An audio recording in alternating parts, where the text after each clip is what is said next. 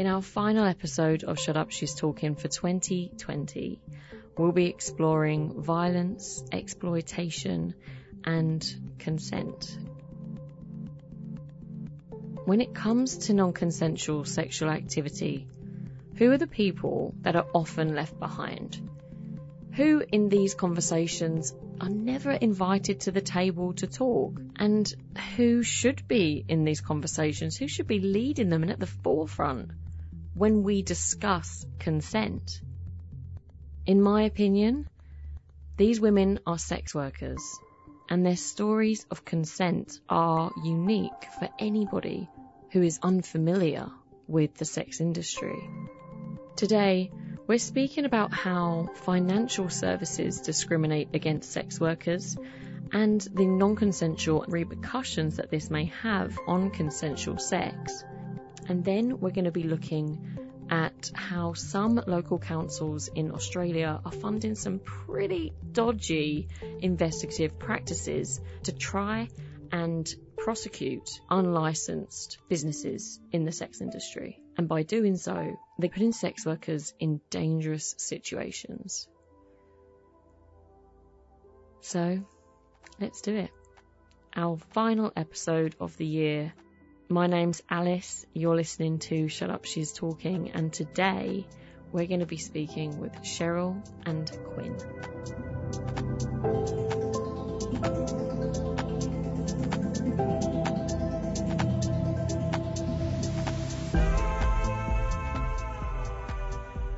Despite sex workers negotiating sex every day, they're rarely the people we turn to in conversations of consent. In this post-Me Too world, how often are sex workers being asked to share their expertise and experience? Sex workers operating consensually negotiate their terms, what they offer as a service, what they categorically do and do not do with every client they have. Sex workers are experts here. Why don't we ask them, or at least invite them to join us when we debate and when we have these conversations and when we educate people about what consent actually is? But sex workers face their own unique challenges when it comes to consent. As any person may face sexual harassment and abuse in any workplace, sex workers are expected to take this as part of their job. And sexual assault on sex workers is usually just met with some victim blaming. It shouldn't be. So violence prevention is a top priority for sex workers, but today we're going to speak about economic exclusion. Being economically and financially independent is a huge priority for sex workers' safety, happiness and well-being, so they can be self-supporting and not work for some boss when they'd rather be working for themselves. It's so important for women to be financially independent no matter what your occupation. This gives us choices. And cash, like notes and coins, are soon becoming non-existent. And that's not a scary thing for many people. A cashless world and electronic banking to the rest of us doesn't sound like a big deal. If anything, it's easier. No need to carry money around. Great. And it's not a big deal for us because we're considered economically valuable. Financial laws are written for us. If we've got some money, we can use a bank and it's no problem whatsoever. And if somebody tries to take that money and commit fraud against us, the bank or financial service will usually investigate that. So we're pretty safe. We're pretty safe. But that isn't the case for sex workers. Financial services like PayPal have incredibly damaging anti-sex work policies. So if a sex worker has a client that wants to pay electronically, the client can just cancel payment whenever they want, and they do. And it's like nothing ever happened. If a sex worker were to then take this to PayPal or their bank and financial service in some cases, they would have no way of redeeming that payment because the financial law that these services are built from is anti-sex work. More often than not, when it's a sex worker's word against a man's word or their client, the guy wins every time. And if a sex worker is not paid for their service, this sex is non-consensual. The sex was only consensual with payment. If that payment never arrives, or if it's denied or cancelled, the client has committed a crime against this worker. It's non-consensual and it's fraud. And we should be prosecuting every single individual who tries to exploit a sex worker like this. But the conversation we're going to have today is more about the policies. The economic exclusion sex workers face is linked to financial laws and human trafficking. So what do these laws have to do with the wider conversation around consent with sex workers? Well, let's talk about that.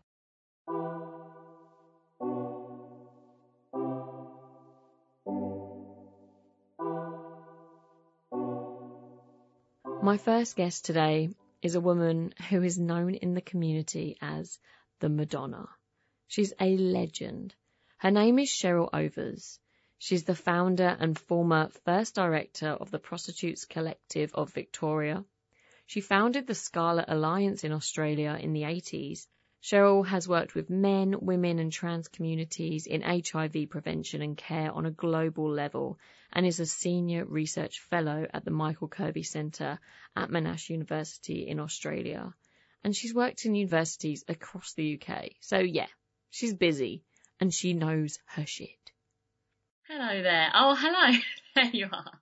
Me and Cheryl were chatting away and it didn't take her very long to catch on to my accent.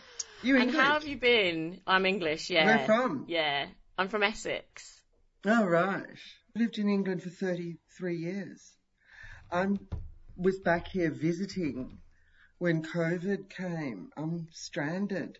Oh. I live in England, not here. Oh my Cheryl told me how she's been living in the UK for 33 years.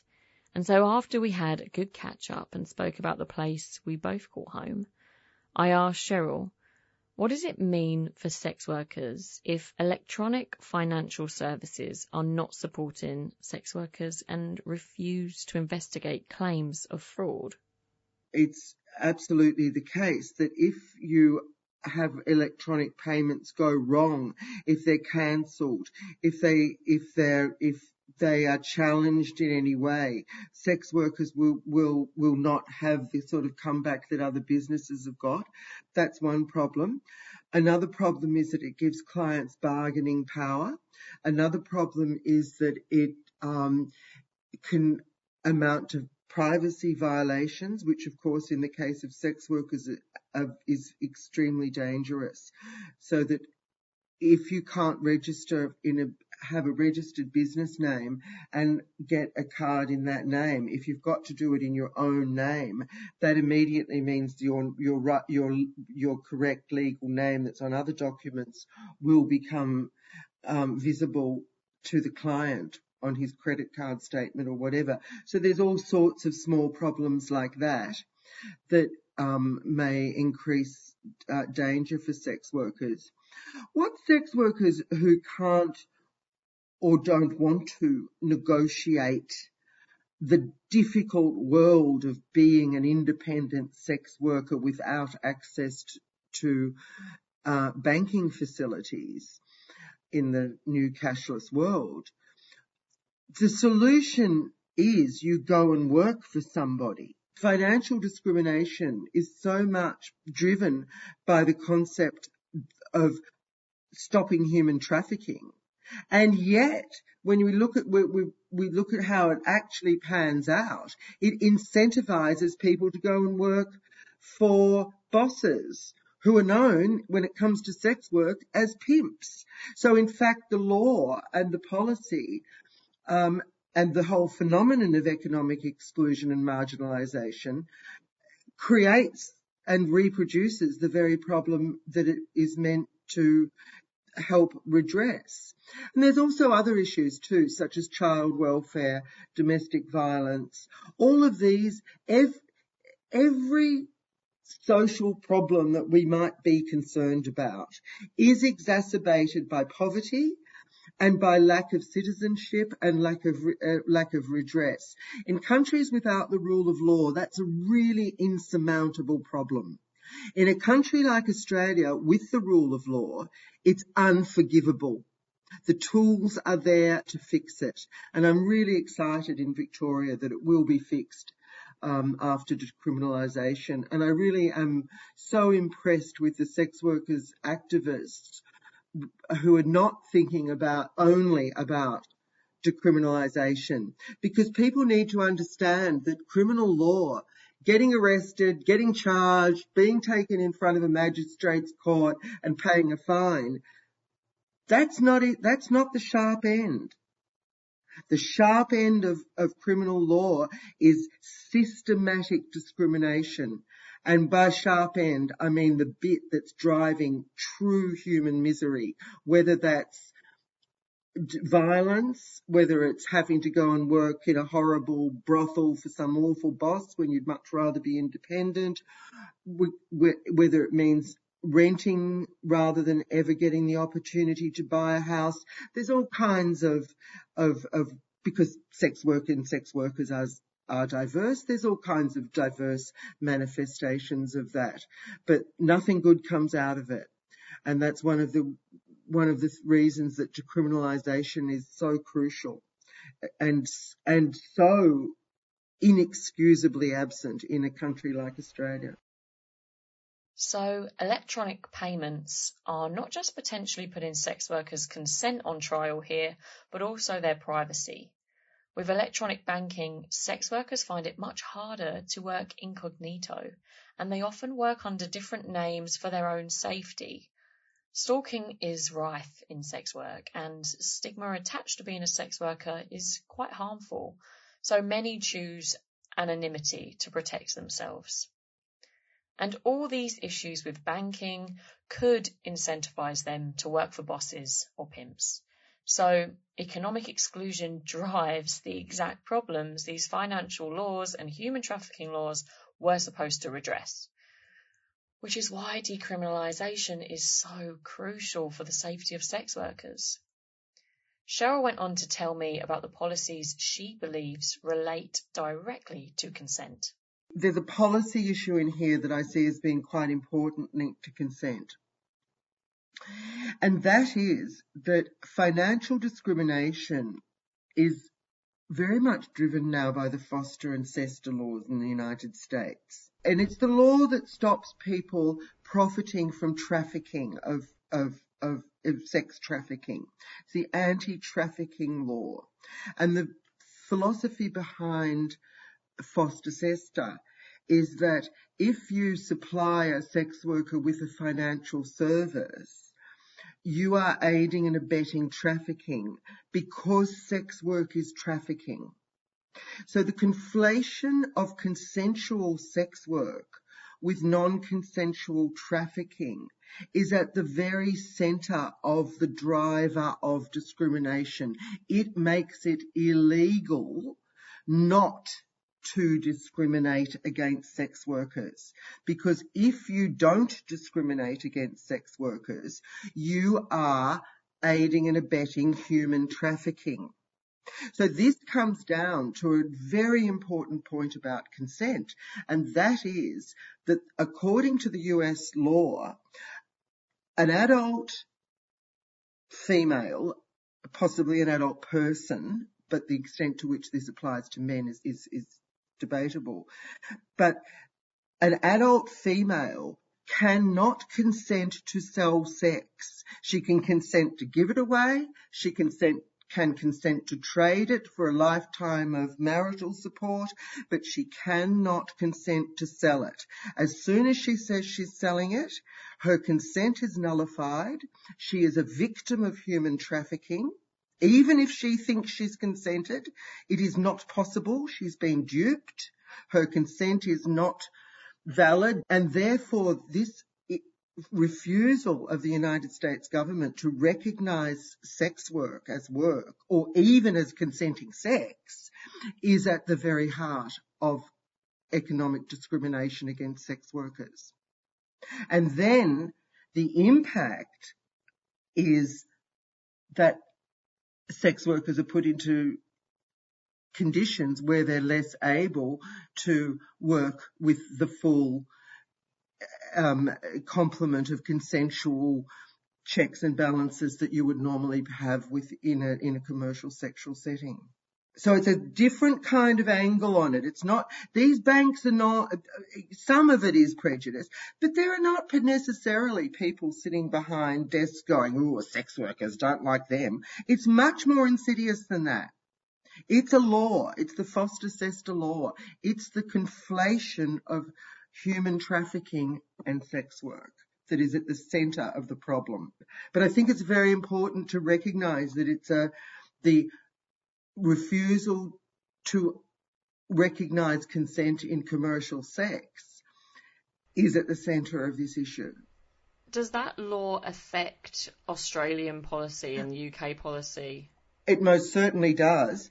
And it does that because MasterCard and Visa and PayPal are all international organisations. They all will go along with Foster and Sester, whether or not it's their American entity, but it certainly does all over the world. And as US policy does in developing countries through its aid programs and so on, US policy is global policy. Sex workers around the world, and many of us using banks and financial services, are affected by US financial law. PayPal discriminates against sex workers, and as Cheryl said, they'd be breaking US law if they weren't anti-sex work, because they'd be seen to be supporting human trafficking. The Foster-Sester laws in the US were brought in by the Trump administration in 2018 with an attempt to abolish sex trafficking. But it's actually an anti-sex work bill masked as a sex trafficking bill. Two very different things. It has done an excellent job at shutting down safeguards for sex workers looking to go about their work safely. And as we now know, it has a significant effect on other industries and the prejudice against sex workers. US law continues to become more conservative. Trump has left behind a legacy of conservative laws, and they must be untangled. But both Joe Biden and Kamala Harris don't have a great track record when it comes to voting and acting in the interest of sex workers. So, will things change post-Trump? We shall see. Change in the White House or not, the reality remains. Sex workers will have to move to this cashless world like we all will, but if they're not seen as economically equal and do not have the tools to be financially independent, they could become or remain vulnerable. And if clients use this to their own advantage, sex workers could be victims of non-consensual sex and fraud.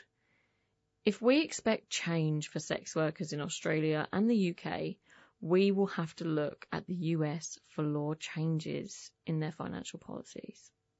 But does working within the law mean no more discrimination for sex workers? Making an activity legal doesn't remove people's ability to discriminate against you, of course. Another important form of economic discrimination is insurance.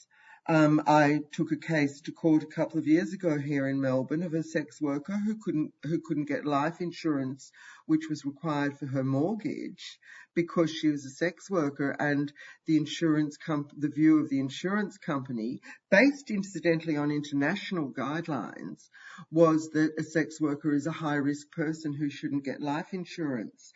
Being a sex worker was seen as being worse than a smoker. And even though we actually kind of won by introducing, they wanted to talk about HIV. I was hoping they would talk about violence and actually be explicit in their refusal to provide life insurance to a sex worker on the basis that she was more likely to be murdered than anyone else, and just how disgraceful that is. But in fact, they went with HIV, which was clearly absurd because there's hardly any there's no cis female sex workers with HIV effectively in Australia. So that was absurd, and they settled out of court. But certainly being legal doesn't mean you can't be discriminated against. What needs to change? What are the steps? Well, there's a lot of a lot of things need to be done to reduce all forms of discrimination. I think what's interesting, and I'd really take my hat off to Sex Work Law Reform Victoria, because they've rightly identified that economic exclusion is really very much at the top of sex workers' priorities. If you read about what everyone else says, it's HIV and sexual health. That's not what sex workers are thinking about. Sex workers are thinking about economic exclusion. And I think in Australia, what needs to happen is not just removing the criminal laws against sex work, but ensuring that the anti-discrimination laws work well. And, we're very well placed here. We have a strong rule of law. We have really strong institutions. There is no reason why equal opportunities commissions in each state can't be held to account to take up cases on behalf of sex workers. And of course that takes a lot of work to link to the sex workers, for sex workers to want to use that route. And so on just a day-to-day level, if a sex worker can't get life insurance, they also won't be accepted as a customer at a bank or a financial service like PayPal. What happens to sex workers if they're put in this situation?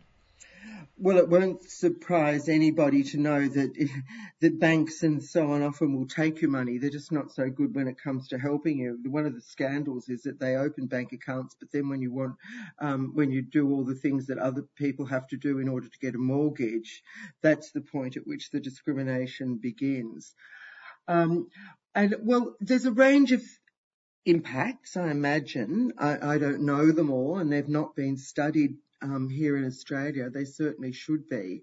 And again, Sex Work Law Reform Victoria does a brilliant job of gathering information about this, but at this stage it's pretty much anecdotal, so that they have to go to alternative forms of media. They will use alternative forms of saving, and in fact it just sets up a culture in which sex workers can be exploited, because you have to buy it's a standard thing that doesn't just apply to sex workers. If you're locked out of something legitimately, you have to go and get it illegitimately, and in that case it always costs more, it's always less reliable, and so on. So sex workers are very vulnerable to loan sharks and vulnerable to all kinds of other things that you might do in order to try and advance yourself. And also things like people can find out you're a sex worker and suddenly the bond on an apartment is not coming back to you. So you can get ripped off because people rip off people where they can get away with it.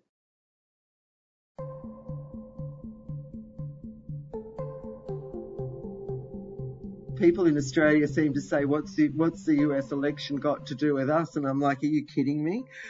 It's got everything to do with us, and change of policy and law in the US is absolutely crucial in any respect, whether it's climate change, gender-based violence, any issue you want to pick. Change in the US is crucial. But the other thing that's important is decolonisation, which I notice New Zealand's doing a decent job of. So we don't necessarily have to follow the US in these kinds of social policies, that's for sure. But I think there's some other important things going on there as well. The academic and philosophical push that conflates sex work or redefines consensual adult sex work as human trafficking and exploitation.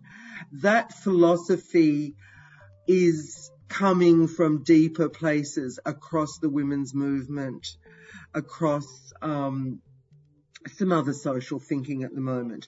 So what I will say about the United States is actually very optimistic. I think that the Black Lives Matter is the most important thing that's happened in the sex workers' rights movement globally. And while that may not seem obvious at first, that's because sex workers' rights thinking has been very driven by the concept of harm minimisation, public health, controlling disease, saving people from violence.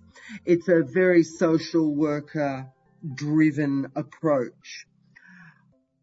Black Lives Matter and the things that particularly black trans sex workers were saying in the United States, I think has given us a really important vision of where sex workers' rights fits into the decolonisation and the intersectionality agenda. And for me, that's the way forward. And I think it's one of those amazing paradoxes in political life with the United States. It gives us the worst and it gives us the best.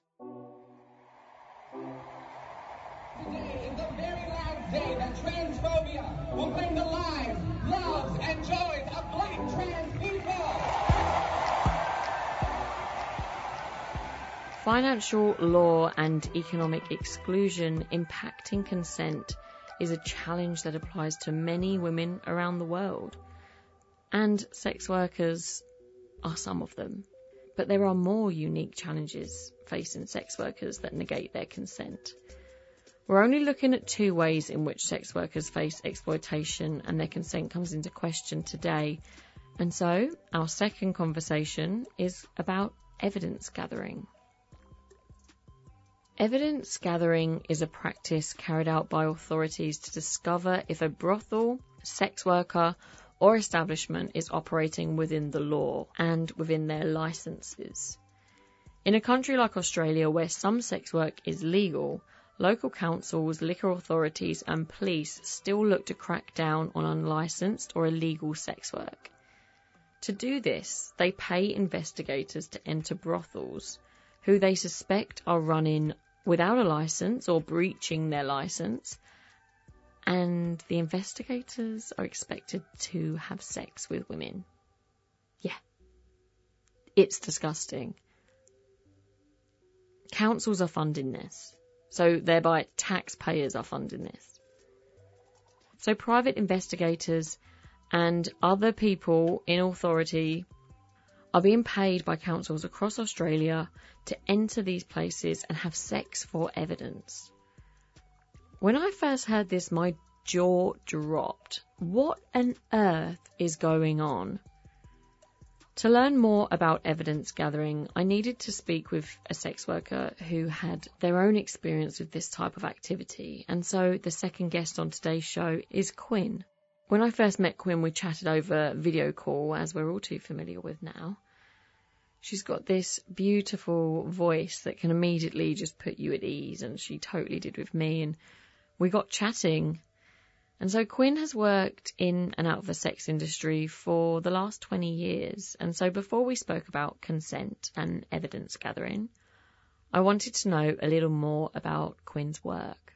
Over the last 20 years, I have weaved in and out of the sex industry. So I have worked as a sex worker, also as a dancer, and as a happy ending masseuse. Just depending on where I needed a change or a break, whether or not I was studying at the time. Casual jobs couldn't really support me studying and living alone, whereas the adult industry was able to do that for me. I asked Quinn if she can remember any of the good experiences that she's had which convinced her that sex work was the job she really wanted to pursue. I would say they came more in the form of the clients themselves. Meeting such beautiful people, they would share their life stories and experiences with me, and I would just soak it up like a sponge and want to hear more. I would say sex accounted for probably 5% of the time together. Wow. And the rest of it was just connection, meeting amazing people, also within the stripping industry. The most wonderful place I ever worked at was a peep show venue, and originally I was dead scared to go in there. I was like, no, it's just got to be awful, seedy. The women, they're going to trample all over me because they must have balls to do peep shows, so I'm going to be like a scared kitten in the corner. Although Quinn may have been nervous about the peep show venue at first, she assured me it actually turned out to be one of her favourite places to work. And after we chatted a bit more about Quinn's job, we inevitably ended up talking about COVID. As everyone does. All conversations come back to COVID now, right? But we spoke about the impacts that those restrictions and lockdowns have had on Quinn's business. There's obviously the financial impact. You go from having a steady income and a steady stream of regulars to absolutely zero overnight. But it is that connection that you have with clients.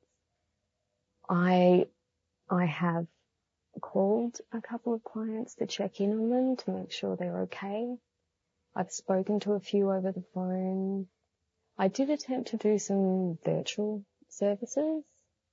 For me personally, they were awkward and clunky, and because you're not face to face with your client, you don't get the touch, the smell, those bodily connections. And then there's also the fact that technology is not always reliable. So yeah, missing like long nights with customers who would book overnight, long nights of talking, just sharing what's happened to each other throughout the week. Offloading. Many clients, they want to share their problems. We're not just sex workers, we are listeners. We're listeners, and we have such varied lived experiences that we can empathize most of the time with the client. And I think they are so appreciative of that. And having worked in other industries outside of the adult industry, you do not get that same connection with your colleagues, obviously. There's no depth to it. There's no genuine warmth. So absolutely miss that. It's actually very isolating for a sex worker to have those barriers between themselves and their clients. And I know we're all just itching and waiting to see when we can finally embrace our clients again, rather than exchange texts or phone calls. Well, I do know I have had one client contact me recently just asking if we could exchange texts and phone calls every day while COVID-19 restrictions are still in place. Because, in his words, he was isolated and just needed a friend. We spoke about COVID-19, Quinn's career over the last 20 years, and Quinn taught me some stripper talk too, like what sunny side up means. And for anybody wondering, it's when you're dancing on stage, right? And you're in the middle of the performance and you're showing lots of pink, so open leg work with full vulva, labia and clitoris on display. So just in case you're out there wondering, sunny side up, there you go. Extending the vocab with shut up, she's talking. But yeah, and after some stripper talk, we spoke about evidence gathering. This is the practice funded by councils or liquor licensing authorities, where private investigators are paid to go into potentially illegal brothels and find evidence of them working outside their license. One of the ways investigators can gather evidence is by actually receiving a sexual service and catching the establishment red-handed, so to speak. This is questionable on so many levels, but it's a seriously disturbing way to gather evidence and goes way beyond what an ethical investigation looks like. This leaves women who are on the other end of these evidence missions in vulnerable positions. And so we're going to explore that now in a bit more detail. Quinn talks to us about the experiences she's had with authorities demanding services from her and the way that they can manipulate and intimidate women to provide a service they may not have done otherwise. Quinn starts by telling us about her first experience with a man in blue. Well, my first experience would have been over 15 years ago. I thought, oh no, I want a little break from full service. And I saw an advertisement, from masseuses, and I thought, oh, okay, straight job for a little bit. So I went to the interview, gave the owner a massage, and he assured me it wasn't a rub and tug. I came first shift, found out it was a rub and tug, and the way I found out was because the client demanded the tug part. I said, I always receive a hand job. When I book for the full hour, I always get a hand job. I remember running out and asking the receptionist, really, is this the case? Because the owner was off premises at the time. And she was like, yes. Went back into the room, and now I'm in a room alone with a gentleman much, much, much larger than myself. And I'm very, very young, very, very nervous. I know that it's not a licensed premises. I suspect the gentleman's possibly a police officer, just by his shoes and his haircut. And what crosses my mind is, well, if he's not and I don't provide the service, is he going to get angry or irate? I'm in this room on my own. So if I don't provide the service, I could be in trouble. I felt intimidated, completely trapped. And I was like, well, but then again, if I do provide the service, shit, that could have even worse implications for me. And you're on the spot. So I felt I had absolutely no choice. It was a choice between two evils. Either way, I wasn't going to walk out feeling great. I provided the service, and as he was leaving, he said to me, oh, you were right. I wear a lot of blue. I freaked out. This is full panic attack mode, heart thumping, sweating, shaking. I didn't sleep well for months on end, and I remember the incident so vividly. The whole time I was thinking, but yeah, sure, maybe he wears a lot of blue, but he could have just been a client, come in as a client, or maybe he says he wears a lot of blue because he's in the Navy or what. I certainly knew that wasn't true. I suspected what he was just by shoes and haircut and demeanour, and he confirmed it as he exited. So he'd received the service. The fear and the panic it put in me, I've never experienced that stay awake all night worrying. Quinn's first encounter shook her and left her restless and sleepless for a long time. She was concerned that she may end up with a criminal record or fired, and just really scared in general. But this did make her hypervigilant, and so she looked for red flags when she saw them again. Quinn continues. That experience put my hackles up, so my sixth sense became even more refined after that.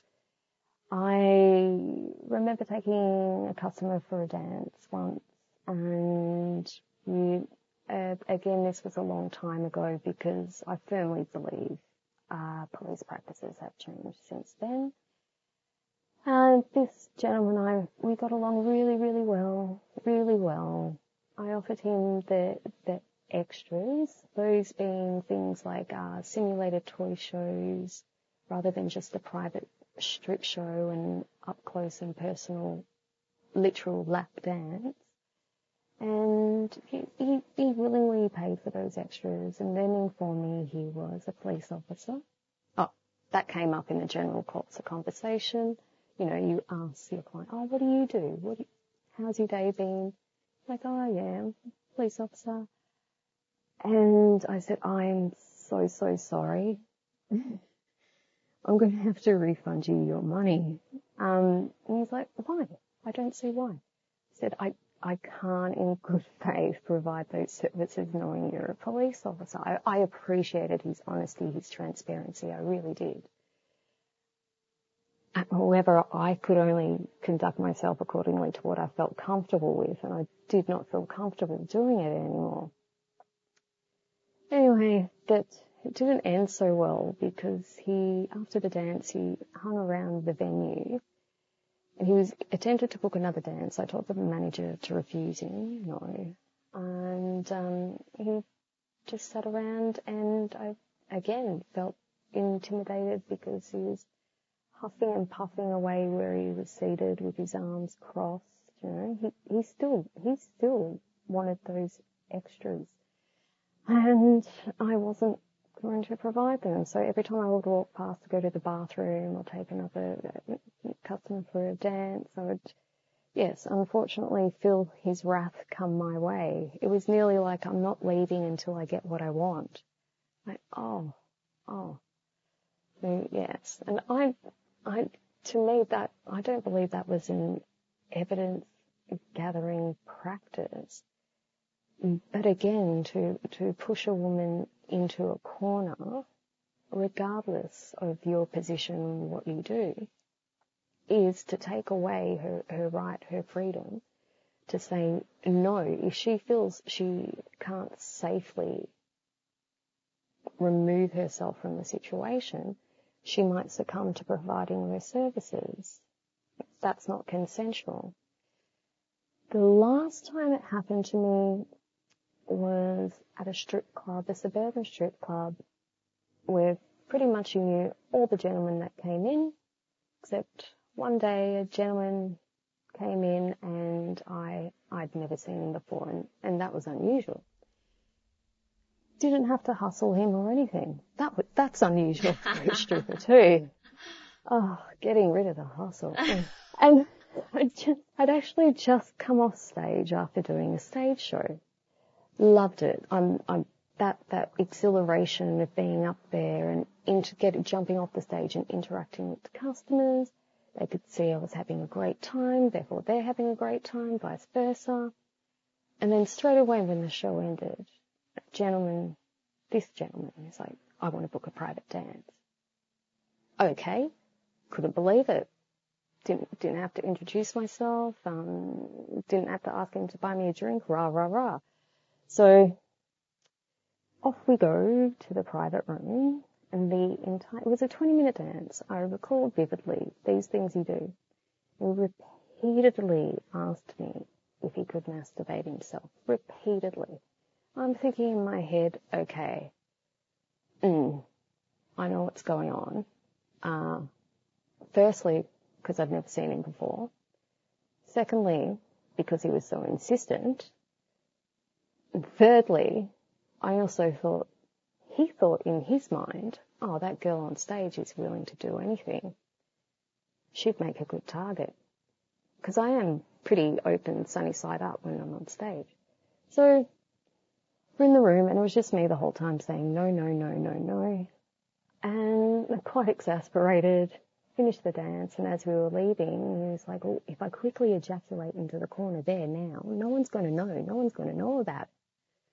Which is absolute bullshit, because it turns out, it was probably a couple of days later that the owners thanked me, because it turns out it was within this gentleman's purview to have the entire venue closed down had I turned around and said yes. Now, you will have dancers, sex workers, wherever they're working, whether it's a legal or illegal premise.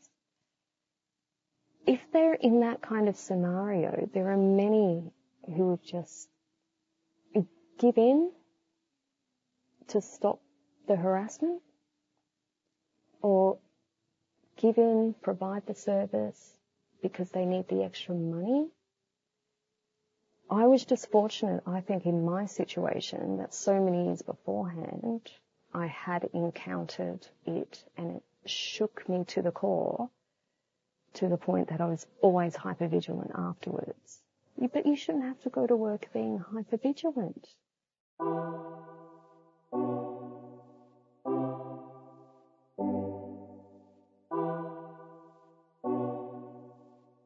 Just the amount of pressure that is actually put on girls to partake in those things, even though they're designed to be seen, those investigations are designed to see if something's on offer.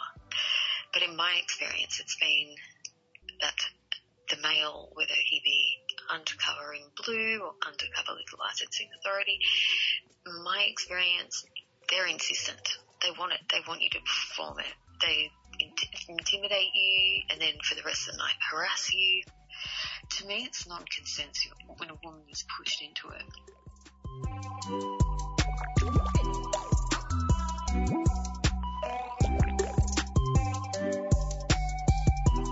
There are examples of private investigators hired by some councils across Australia throughout the last 20 years which have used aggressive tactics to gather evidence.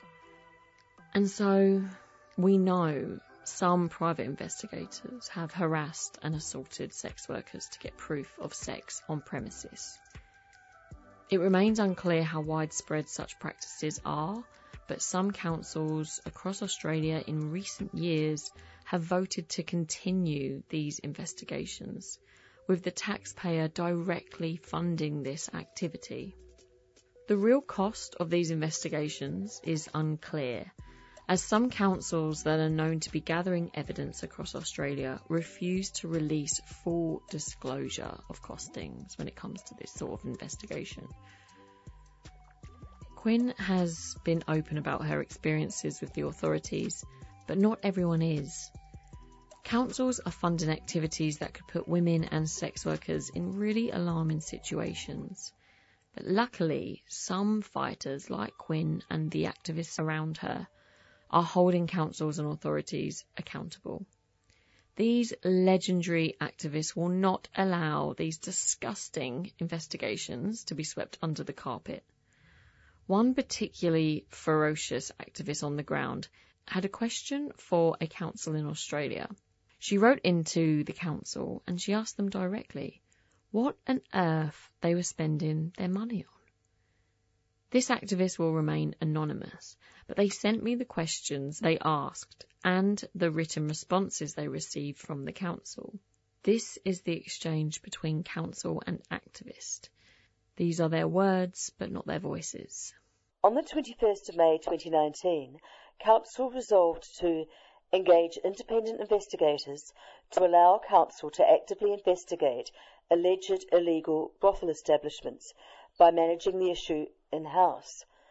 Since the 21st of May 2019, how much money has Council spent paying independent investigators or the employers who hire such investigators to investigate suspected illegal brothels? Where independent investigators were used to investigate the 7 illegal establishments prosecuted to date, Council has paid approximately $12,110 to the employers who hire these investigators. However, as Council has been successful in prosecuting these premises, the magistrate has ordered the Council's costs be paid. This has resulted in the investigators' fees being recoverable.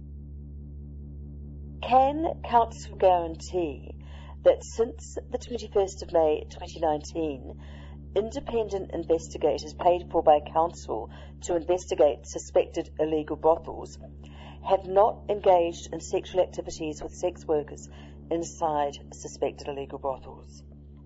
Where independent investigators were used to investigate the 7 illegal establishments prosecuted to date, the independent investigators undertook activities necessary for the purpose of gathering evidence.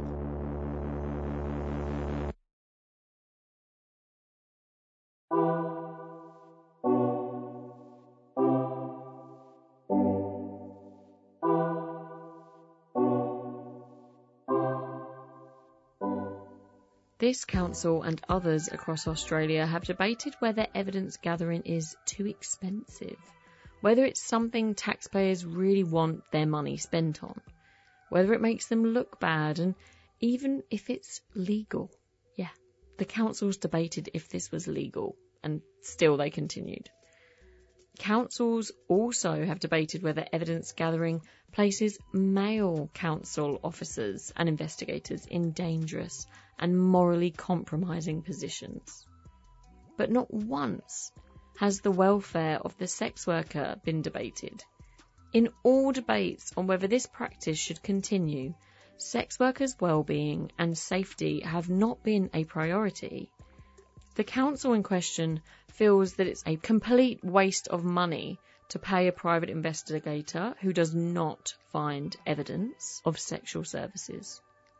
And so, investigators who come up empty-handed from these investigations are not looked at favourably. If this does not incentivise aggressive tactics and sexual exploitation in order to gather evidence against these said illegal brothels, then what will? This completely incentivises aggressive tactics and sexual exploitation to gather evidence. And this council confirmed to our activist that the investigators were to gather evidence at whatever means necessary.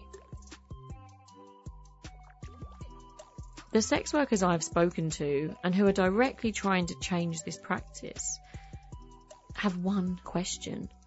Why do investigators need to actually have sex with the women?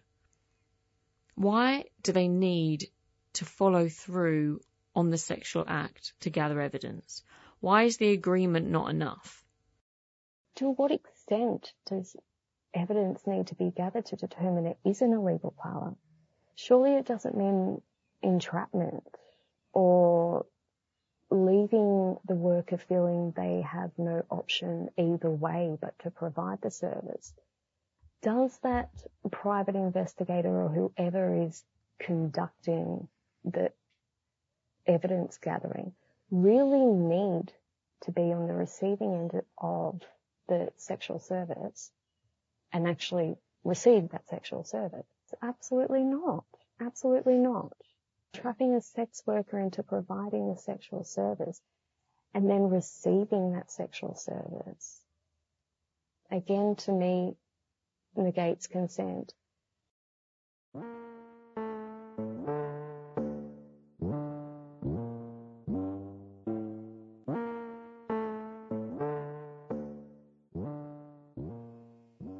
The work that Quinn does is fundamental for her clients' health. We know that through COVID she's been speaking to her clients daily, checking in on them, making sure they're not feeling entirely by themselves.